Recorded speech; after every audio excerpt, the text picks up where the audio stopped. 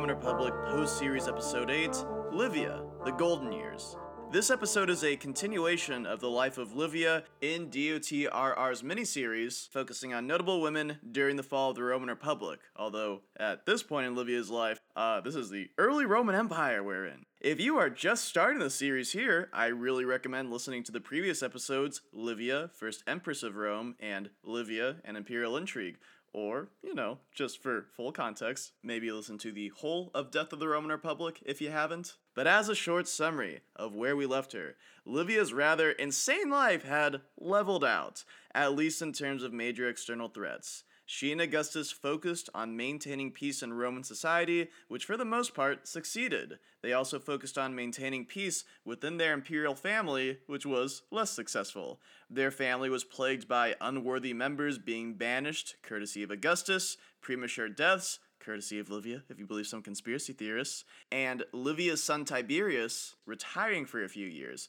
He did eventually return to politics when he was sorely needed. When Augustus died in 14 CE, Livia was about 72 years old. In his will, Augustus left Livia a lot of money, as well as vague powers and influence by posthumously adopting her as his daughter. The prosperous relationship Livia enjoyed with Augustus, being able to quietly advise her husband behind the scenes, was not one that she would have with her son.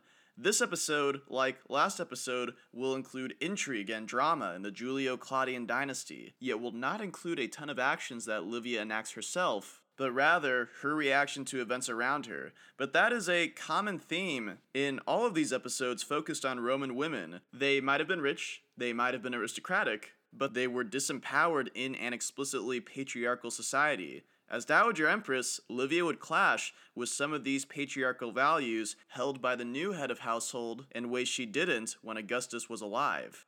But before we get to that drama, with Augustus's passing, his succession plan was activated. Livia's son Tiberius was 54 years old. He was an experienced politician and general who had shared Augustus's powers as princeps with him for a few years and now held them on his own. While he had quit politics once in life before, he had changed his mind and was now the most powerful man in his world. The Roman Empire's first transfer of power was successful and complete. Tiberius's immediate heirs were his biological nephew, now adopted son Germanicus, and Tiberius's biological son Drusus. Yet, in the ether of exile was Agrippa Posthumus. He was unpopular, unadopted, and irrelevant to Roman politics, yet he was still a grandson of Augustus. Shortly after the death of Augustus, the guards who kept watch on Agrippa Posthumus were ordered to execute him. He was 25 years old. The death was reported to Tiberius, who denied that he had ordered this. That's all we know for certain. According to Tacitus, Tiberius claimed that it was Augustus who ordered his grandson killed. Whoever ordered the assassination, be it Augustus, Tiberius, or even Livia, the outcome was the same. A possible rival was neutralized. I find this parallels Octavian's assassination of Ptolemy Caesarion, the son of Cleopatra and Julius Caesar, whom Octavian ensured was dead at the start of his reign, so that there would not be another Caesar to challenge him. Tiberius's former wife, Julia the Elder, did not long survive the death of her son Agrippa Posthumus. She was 52 years old, had endured the deaths of all three of her sons, and had spent 14 years in exile under Augustus's watchful eye. She and Tiberius had once been wed, yet they had both grown to despise each other. Tiberius came out of this far better than she, but years later, Tiberius was still bitter towards her, and is alleged by the ancient historian Suetonius to not even allow her to leave her house or receive visitors. While the ancient historian Tacitus states that she died from distress over the murder of Agrippa Posthumus, the ancient historian Cassius Dio states that she died of starvation.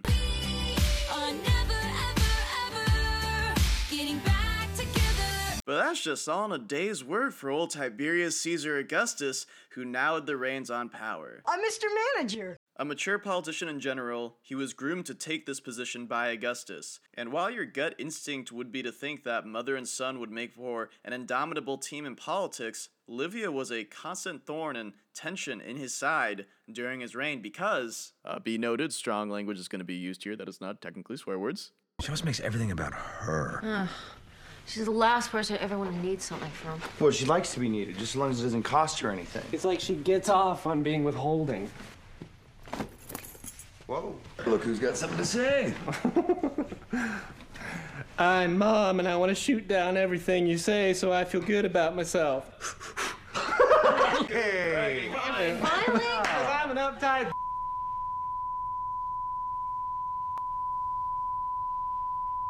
You old horny slut! Well, no one's gonna top that.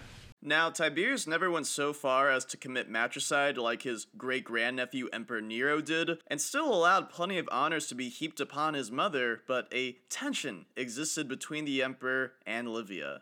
Here is a quick list of headaches the two caused each other in Tiberius's reign.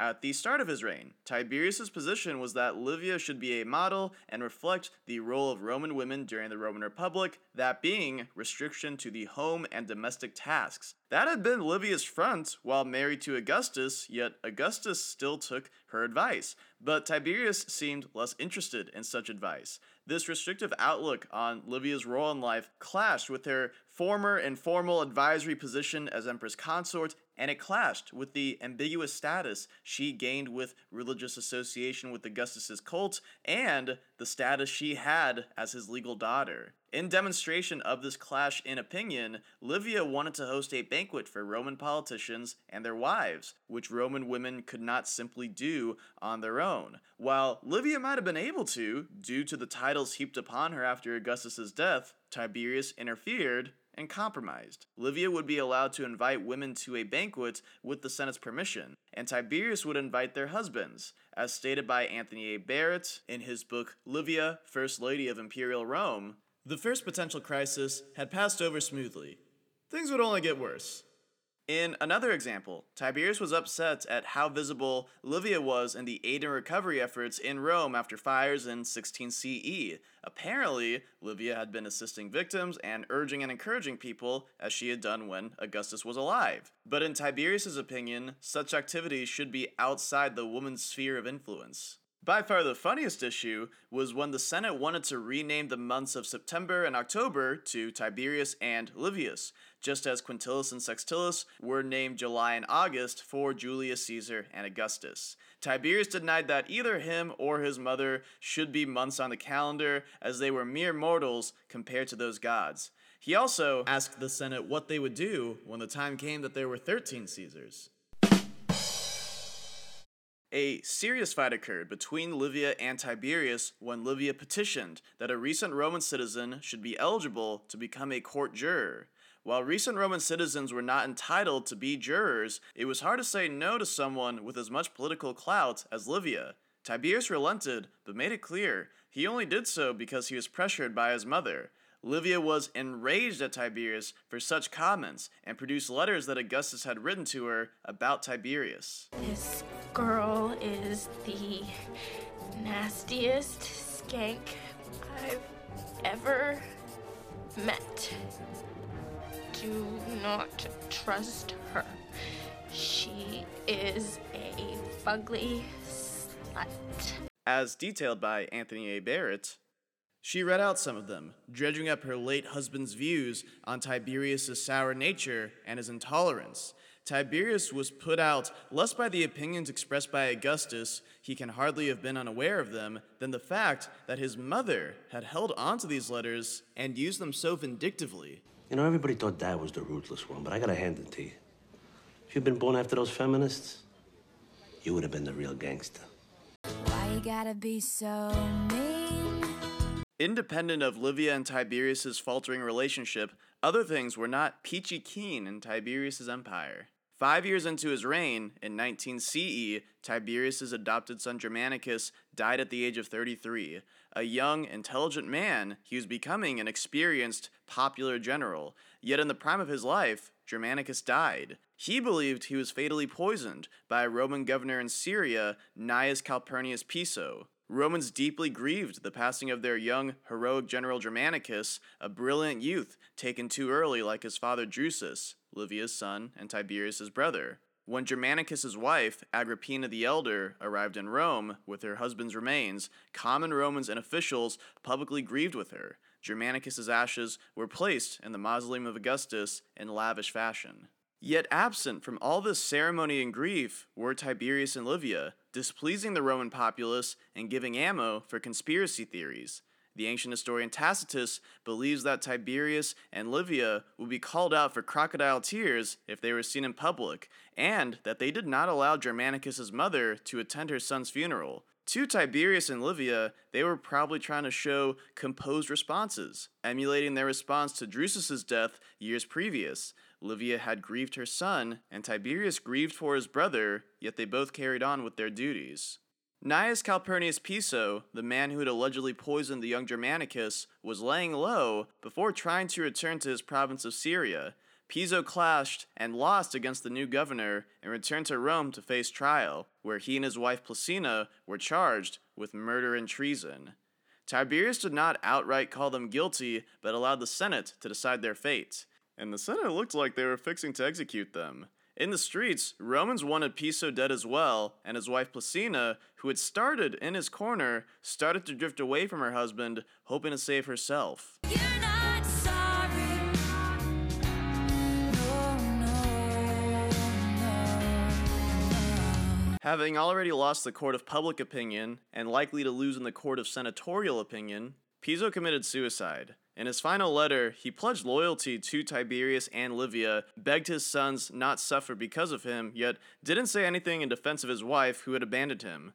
Tiberius would go on to possess some of Piso's property, but still leaving some to his family, and exile Piso's lieutenants in Syria. As for Placina, she appealed to Livia for support, and had distanced herself from her apparently guilty husband. Tiberius would then appeal for Placina's innocence, and she was acquitted of involvement, although her story does not end there. In 23 CE, 4 years after the death of his adopted son Germanicus, Tiberius' only biological child, Drusus, died at the age of 36. To lose his only son devastated Tiberius. Alas, that these evil days should be mine. The young perish and the old linger. No parent should have to bury their child. For thoughts on how Tiberius felt about being princeps and his ability to govern, especially when it came to his mother, as stated by Anthony A. Barrett, there were occasions when Tiberius had to admit essentially that he was beaten, that he could not prevent his mother's involvement in governance. In these cases, he could do little more than acquiesce while dissociating himself as far as possible from what had transpired. And speaking of dissociating, Tiberius made the decision in 26 CE, now 12 years into his rule, to retire from Rome again. You can't keep getting away with it! Now, Tiberius did not retire as emperor, simply from the city of Rome, administering it from the luxurious island of Capri. Years preceding this, Tiberius had been taking longer and longer vacations by Capri and placing more and more trust and responsibilities upon a man outside his family, the Praetorian prefect Lucius Aelius Sejanus. Well, I'll tell you what. I'm going to give you a promotion. Welcome aboard, Mr. Manager. Wow, I'm Mr. Manager. Well, manager. We would just say manager. Sejanus would serve as Tiberius' point man in Rome, ensuring the emperor's will was carried out. Of course, with his boss not actually on the ground, this gave Sejanus a lot of oversight and little accountability. I'm the king of the world! But this isn't a podcast about the struggles of Tiberius' reign, and I'm going to stop talking about most of Tiberius' drama after this little section here. He spent the last 11 years of his rule being pretty checked out of being the Roman emperor. Not that Sejanus was running the show the whole time. Be careful not to choke on your aspirations. Kind of like how his mother has a poisonous reputation, Tiberius also has a mixed reputation in history. From what I understand, and again, I'm not a Roman historian, I am just a dude with a mic, Tiberius has been dragged a lot by historians and ancient historians. Ancient writers may have just had a bone to pick with him and exaggerated alleged cruelty and incompetence, probably due to the fact he was nowhere near as popular as Augustus, and he let Sejanus terrorize Rome for a few years, but he made it up by executing him. Politics, baby. All things considered, though, Nothing went catastrophically wrong in Rome during Tiberius's reign, and comparing his rule to later Roman emperors, on balance, Tiberius seems to have done a decent job as emperor who has a lot of sensationalized history going against him.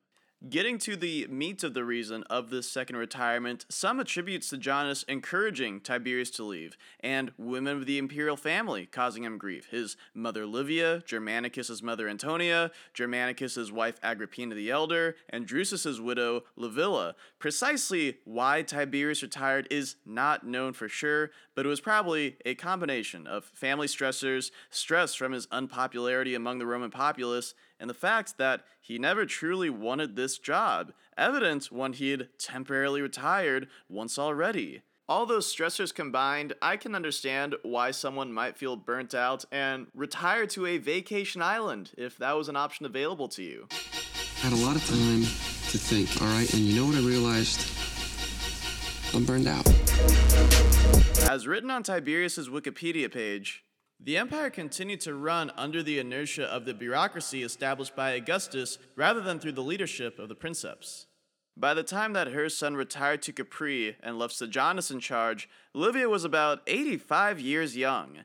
She had only experienced one serious malady about 3 years before. Tiberius had been on a purported health vacation, but had returned to Rome to tend to his mother. When the elderly Livia recovered, the Senate celebrated with a Thanksgiving banquet and games. Religious priesthoods were involved in celebration too, associating Livia's recovery with the divine. Tiberius wasn't the only male family member that Livia treated less than kindly at times. Claudius, son of Livia's son Drusus, was born with a club foot and believed to be mentally impaired. Augustus had kept this less than perfect member of the imperial family out of the public eye when he was alive, and Claudius's own mother, Antonia, didn't treat him with much regard, nor did Claudius's grandmother, Livia.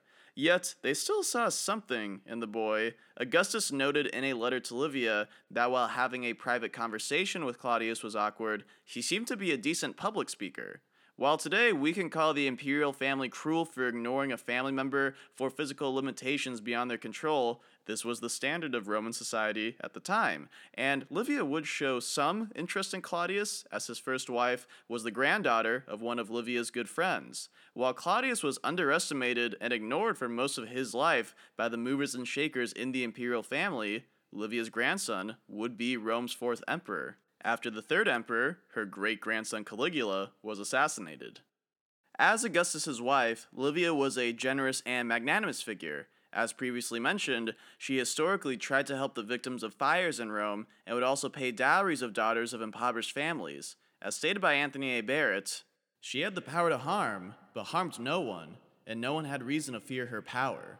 As Augustus advanced the careers of his friends, so did Livia. While without official power, her influence was felt and her friends were known. A young consul named Galba, purportedly related to Livia, owed his rank to this relation. Galba would be left millions in Livia's will and would much later be the first emperor Mr. Manager in the year of the four emperors, and the first one killed. Huh? Ironically, Galba's successor Otho also had a connection to Livia. Otho's grandfather had been raised in Livia's household, and with her goodwill became a praetor, giving future generations a political legacy to aid them. This is how I win. Didn't do him much good, as Otho would be killed a few months after usurping Galba. Livia was long dead by 69 CE, this year of the four emperors, but it just goes to show that what we do in life echoes in eternity. Now to talk a little bit more about Sejanus, the Praetorian prefect Tiberius had left in charge of Rome. He was keen to dispose of anyone who challenged his authority. He is rumored to have even killed Tiberius' son Drusus, as Sejanus was definitely having an affair with his wife Livilla. Livilla is alleged to have been slowly poisoning Drusus so that his death looked to be of natural causes. That girl is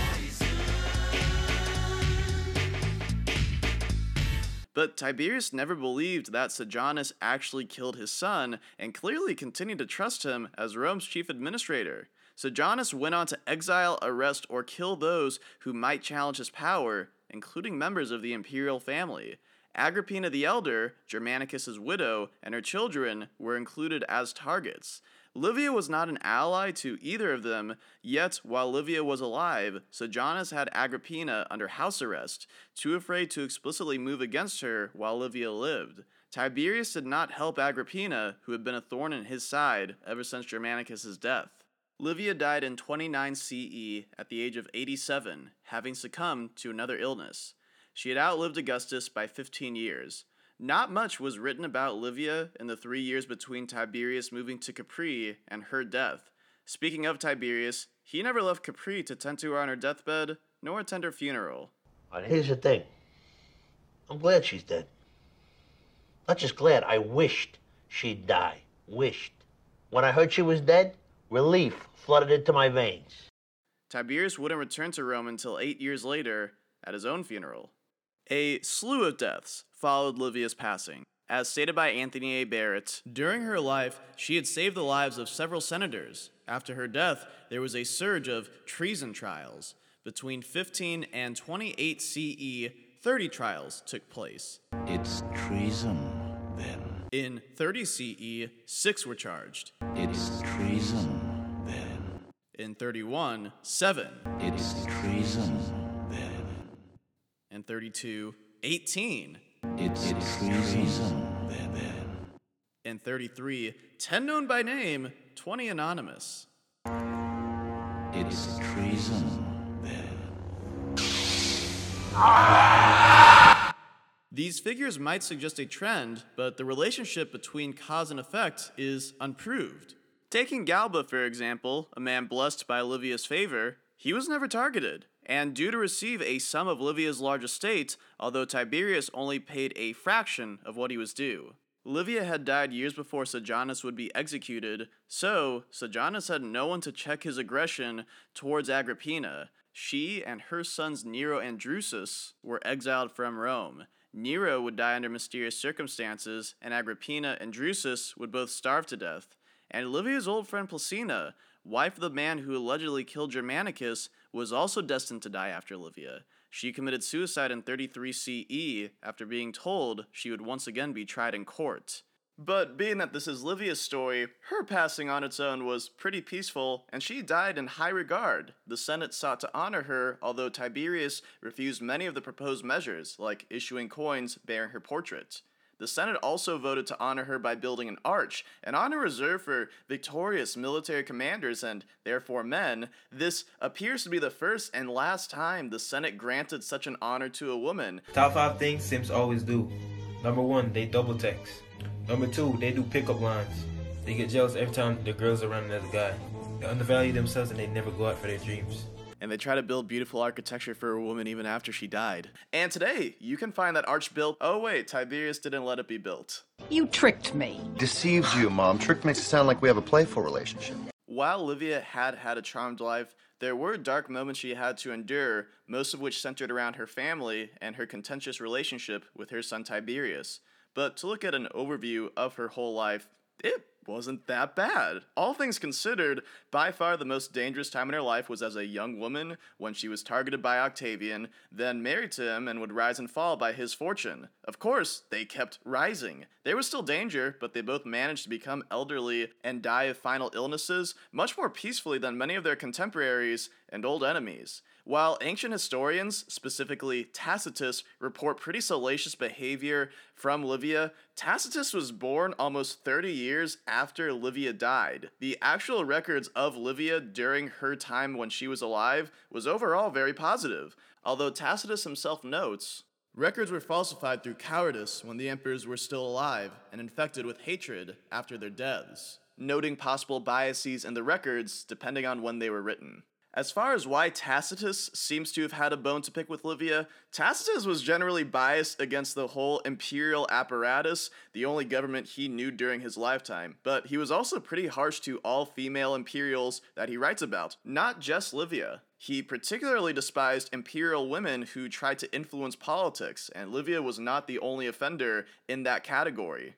Still, in his writing of Livia's obituary, Anthony A. Barrett notes his assessment of Livia is commendably restrained. He depicts her as a woman of old-fashioned virtue and of impressive noble lineage. But to reflect on Tacitus's portrait on Livia in general, on the negative side, he observes that she was more affable than women of the old school would have thought was right, that she was a match for her husband's craftiness and her son's insincerity, and that she was a domineering mother. This restrained tone is notably absent, however, from the allusions to Livia in the preceding narrative. Here, Tacitus's hostility is blatant. He can scarcely mention her name without a touch of malice. No amount of vintage dresses gives you dignity. And he creates a portrait of a scheming and ruthless manipulator that is glaringly at variance with the general picture that appears in other historical authorities. As noted earlier, Suetonius's and Dio's criticisms of Livia are relatively measured. Suetonius in particular finds only vague gossip to use against her. Apart from an allusion to Augustus's distress over her intrigues, Pliny has nothing critical to say, while Velleius, not surprisingly, and Seneca, somewhat remarkably, are unashamed admirers. This is not to suggest Tacitus fabricated information. Rather, the problem is that when he has two sources, and one is unfavorable, he either will follow the adverse account or will likely at the very least cloud the issue by raising it as a possibility. There would certainly have been a large body of anti-Tiberian and anti-Livian material for him to call upon. The memoirs of the younger Agrippina were certainly known to him, and they were unlikely to have many kind things to say about Livia. He also knew of bitter letters denouncing Tiberius sent to Augustus by Julia during her husband's stay in Rhodes. Apart from using information hostile to Livia, Tacitus was most skillful at presenting information that, while strictly accurate, created a damaging effect. Outside the early period of her marriage, it is probably fair to say that he never made a substantial allusion to Livia that is not designed to arouse animosity, often by presenting the details in such a way that one cannot help drawing an unfavorable inference. Often, he will avoid doing this explicitly, but will protect his historical integrity by citing public opinion or speculation. So yeah, if Tacitus was alive today, I would bet my life savings that he would be doing his own research about the coronavirus vaccine. But also, please get vaccinated while you're here. While Livia would be dragged by people like Tacitus after her death, during her lifetime, like Augustus, she enjoyed having religious association with her. In the 20s BCE, there was a cult dedicated to her in Athens, and Livia wasn't the first or last living Roman to be worshipped by peoples in the Eastern Empire, as ruler worship was ingrained even before Roman rule. They love me. While Tiberius didn't fully acknowledge her will or back every honor the Senate wanted to vote upon her, emperors after Tiberius would ensure that she was more fully honored after her death. Her great-grandson Caligula, Rome's third emperor, ensured people like Galba, who had been snubbed of their due inheritance by Tiberius, received the sum that Livia intended. And similar to how Julius Caesar and Augustus were acknowledged as gods after their deaths, Livia was acknowledged as a goddess by the fourth Roman emperor, her grandson Claudius. She was named the Diva Augusta, the Divine Augusta, on the anniversary of her marriage to Augustus. Na na na, diva is a female version of a hustler.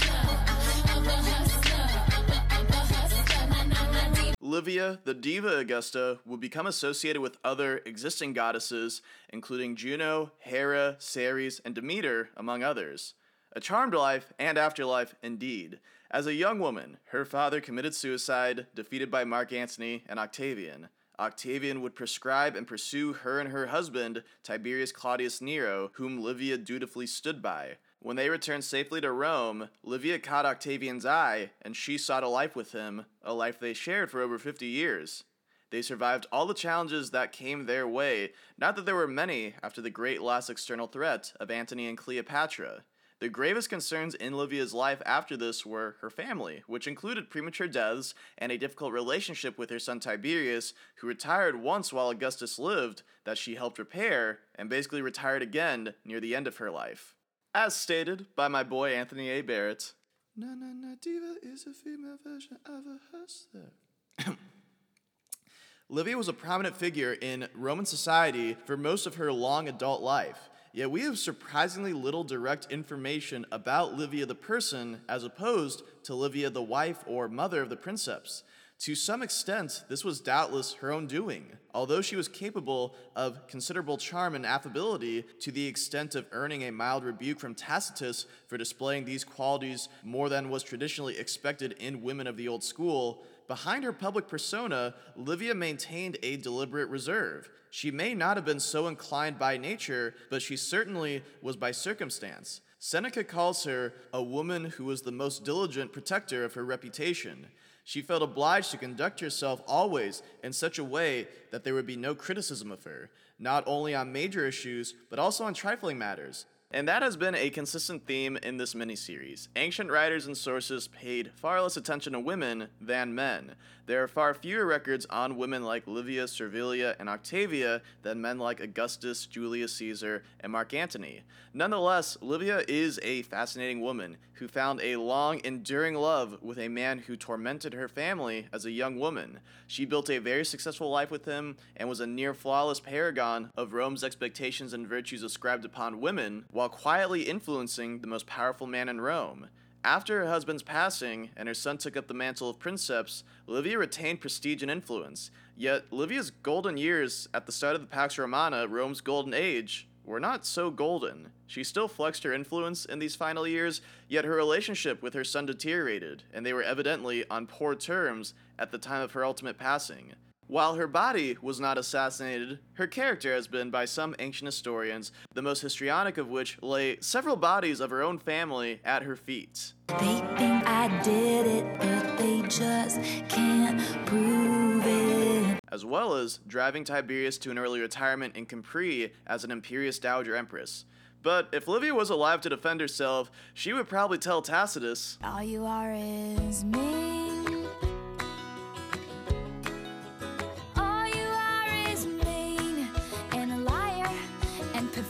People have to bend over backwards to legitimately argue that Livia had ample motivation and resources to kill the likes of her nephew Marcellus, Augustus's grandsons Gaius and Lucius, or even Augustus himself. And while Livia and Tiberius's relationship, or lack of one, was quite possibly a factor in Tiberius leaving Rome, there was a lot more that Tiberius was frustrated at besides his mother. So those two major complaints people sometimes have about Livia are both pretty illogical. That is the most illogical attitude. Livia did live an extraordinarily long life in the ancient world and did take care to stay healthy in body and mind. Physically, she ate and drank a healthy amount, and notably, not to excess. In the realm of mental health, and as mentioned last episode, she essentially sought counseling after the premature death of her son Drusus. I find this speculation in Livia, First Lady of Imperial Rome, funny. Anthony A. Barrett notes that Livia had a variety of recipes to cure ailments, and yet we should not discount the possibility that the combination of earthworts and ash of swallows did more harm than good, and that she might indeed have helped dispatch some of her patients despite the very best of intentions. Now, nowhere does it state that any of the above-mentioned alleged victims were treated by Livia's remedies, some of whom were hundreds of miles away from her when they died, but the thought of Livia accidentally poisoning someone she was trying to help, like some made-up goop medicine, is pretty funny. Not goop, that's terrible, but Livia maybe doing it could be, I don't know.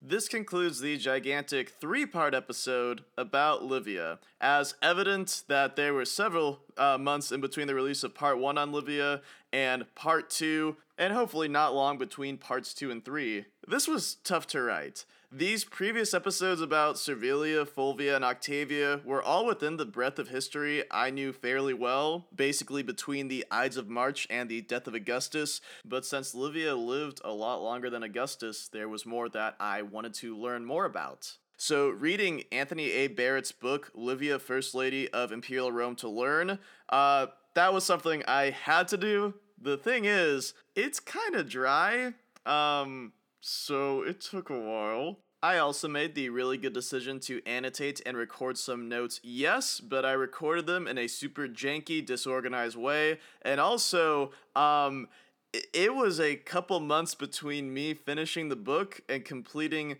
the scripts, and the book is also divided into a chronological and thematic section on Livia's life, so I was not setting myself up for remembering what I had read in the most efficient way. That said, clearly, I could not have completed this episode without Anthony A. Barrett based on the number of quotes by him, so I do appreciate your good work, sir. Death of the Roman Republic stands on the shoulders of giants like you. Another thing I frankly struggled with was knowing what to write and what not to write. Like the bit in part 2 of Tiberius retiring for the first time, that caused like a months-long writer's block because it did not literally happen to Livia, and I had talked about it already in the main series Death of the Roman Republic finale, so I felt like I was repeating just a lot of what I had said without offering new insight. But I finally made some decisions on how to talk about it. I finally cut through that Tiberian knot. But still, writing about events after Augustus's death was also tough because Livia isn't recorded to have done that much relatively. Much more is written about Tiberius's rule and Sejanus, and I hope I didn't disappoint you by not really going in depth in much in Tiberius's rule, because I'm just less familiar with that, have read less sources based on that, and also this was supposed to be focused on Livia. I was also kind of disappointed to hear about an older, crueler Livia digging up those old letters to hurt her son. I'm a bit sad. Actually, I'm lying. I'm quite devastated. And I should note, as to not set a gigantic double standard, I mean, Augustus was the guy who wrote these spiteful letters in the first place, pointing out the flaws he saw in Tiberius, what he didn't like about his stepson, become adopted biological son. You guys know me. I find Augustus endlessly fascinating. Dude was like a straight sociopath who exiled like at least 3 members of his family, leaving them to die, and let his biological great-grandson die in the cold as a baby because he was born illegitimately. Like, Augustus, not a great guy, you could say. I've said it before, but I don't know, this is Livia's episode, and even though it was Augustus who was saying those unkind things about Tiberius, talking behind his back in letters to Livia, the fact that Livia, Tiberius' own mother, held on to them, and when she was mad at her son, showed them to her son, that's still not cool. I don't have the milk of mother's kindness in me anymore. Yeah, that udder's been dry for a while, though, hasn't it? I also kind of touched upon this at the end of the Livia Part 2 episode, but regarding why I was gone so long, because I wanted to have just a second part, a whole summation of Livia's life done in May 2021, but in that May and over summer break and Thanksgiving break, I was struggling to find motivation to complete this, writer's block and all, but I resolved to finally complete this over winter break, so I do apologize for that long absence, and thanks for sticking with it. Frankly, I am a bit burned out of talking about Roman history from the Ides of March onward, which is funny because part of my issues writing this was talking about new history, but that's my burden. This whole show and experience is really fun, and I appreciate anyone who downloads and listens to it. I just have a little less fun right now because I feel like I'm repeating some of my old information, basically. But as far as the future of this podcast goes, DOTRR still isn't going anywhere. Evergreen content, re-listen to it again, show it to friends or something like that anytime you want to. And there's at least one more notable woman from the Roman world that I want to talk about, and she will get a 2-parter at some point. The thing is, she is ultra important after the Ides of March, which, as I said, I talked a lot about already, but I hope to release those in 2022 at some point. And besides teaching being, my main career, I have also enrolled in graduate school. I am pursuing a master's in English, and I will be taking 1 class this spring, hopefully 2 classes in the summer, but overall gonna have less free time. That should be stressful and exciting, and I also want to give a thank you to you listening right now, because you listening helped get me accepted, because I put on my letter of intent that I had self-produced this podcast series, and that at the time it had over 5,000 downloads, which was a concrete demonstration of my writing abilities for the university to consider. So thank you so much for listening.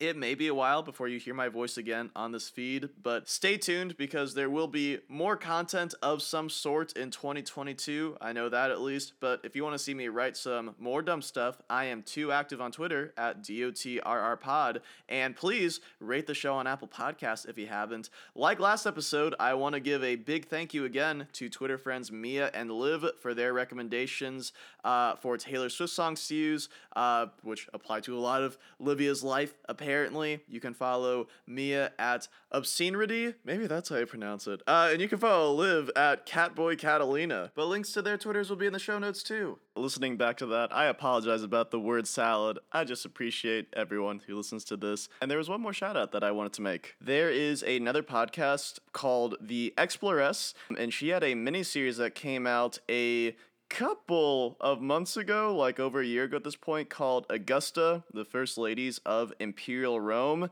and it talks a lot about the Julio-Claudian dynasty in these early years. Like, Livia gets some screen time, but people like Agrippina the Elder, Agrippina the Younger are a much bigger focus. So if you are interested in that period, and I know I didn't really talk about it terribly much, but you should listen to Augusta, the First Ladies of Imperial Rome, that mini-series on the Exploress's feed. Finally, one of my favorite things to edit of all time for DOTRR was Augustus and Livia's hypothetical reaction to his ascension as Rome's princeps. So if you would like to indulge in that again, the last 4 minutes will once again be a mix of that with a couple of extra sound effects. The final seconds of this episode will also have a swear word, just so you know. So thank you so much. With all that said, friends, Romans, and countrymen, I hope you enjoyed the show.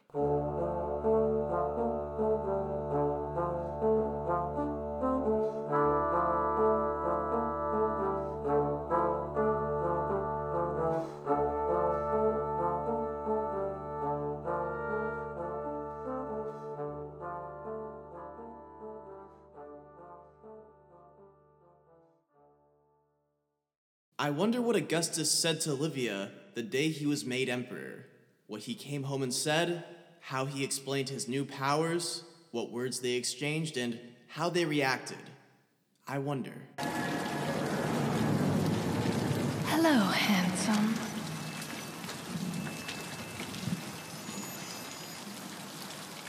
What a day,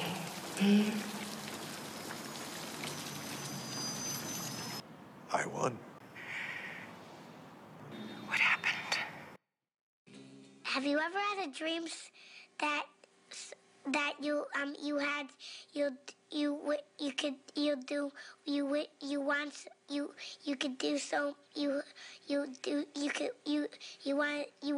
him to do you so much you could do anything? Just when I thought I was out. I am the Senate. They pull me back in. I love democracy. What does thou want? I love the Republic. What's the like that tastes of?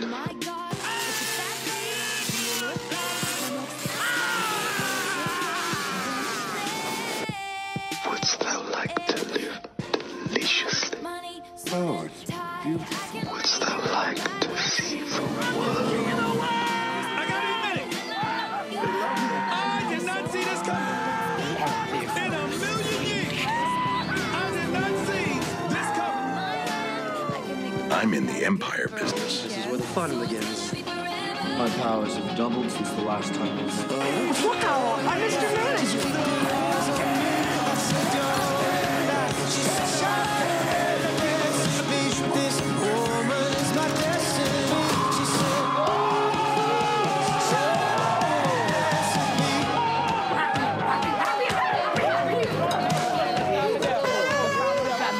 Win. Yeah. Just win, baby. Whoa, okay, calm down. Breathe. I'm trying. I said breathe. I'm trying.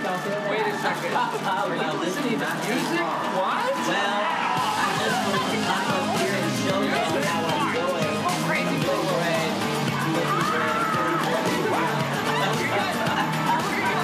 Wow. But anyway, I know that I'm not really up there. So I just want to say,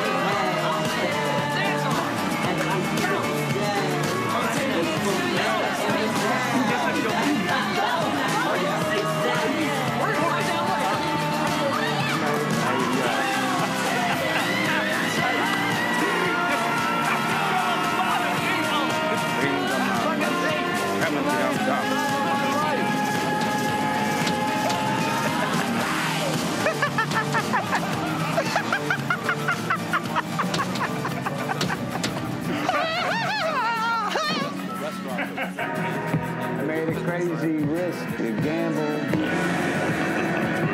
It's about to pay off. Yes, excellent. This is me. This is how I was. I guess I'm a pretty sick guy. Look at us. Look at us. Huh? Who would have thought? Not me. So that's... It was such a long con. Yeah, and a lot of it is subtle. A lot of it is subtle. None of it is illegal. If I die, will you cry in my eye, little boy? Strike to claim it. A strike to claim it. And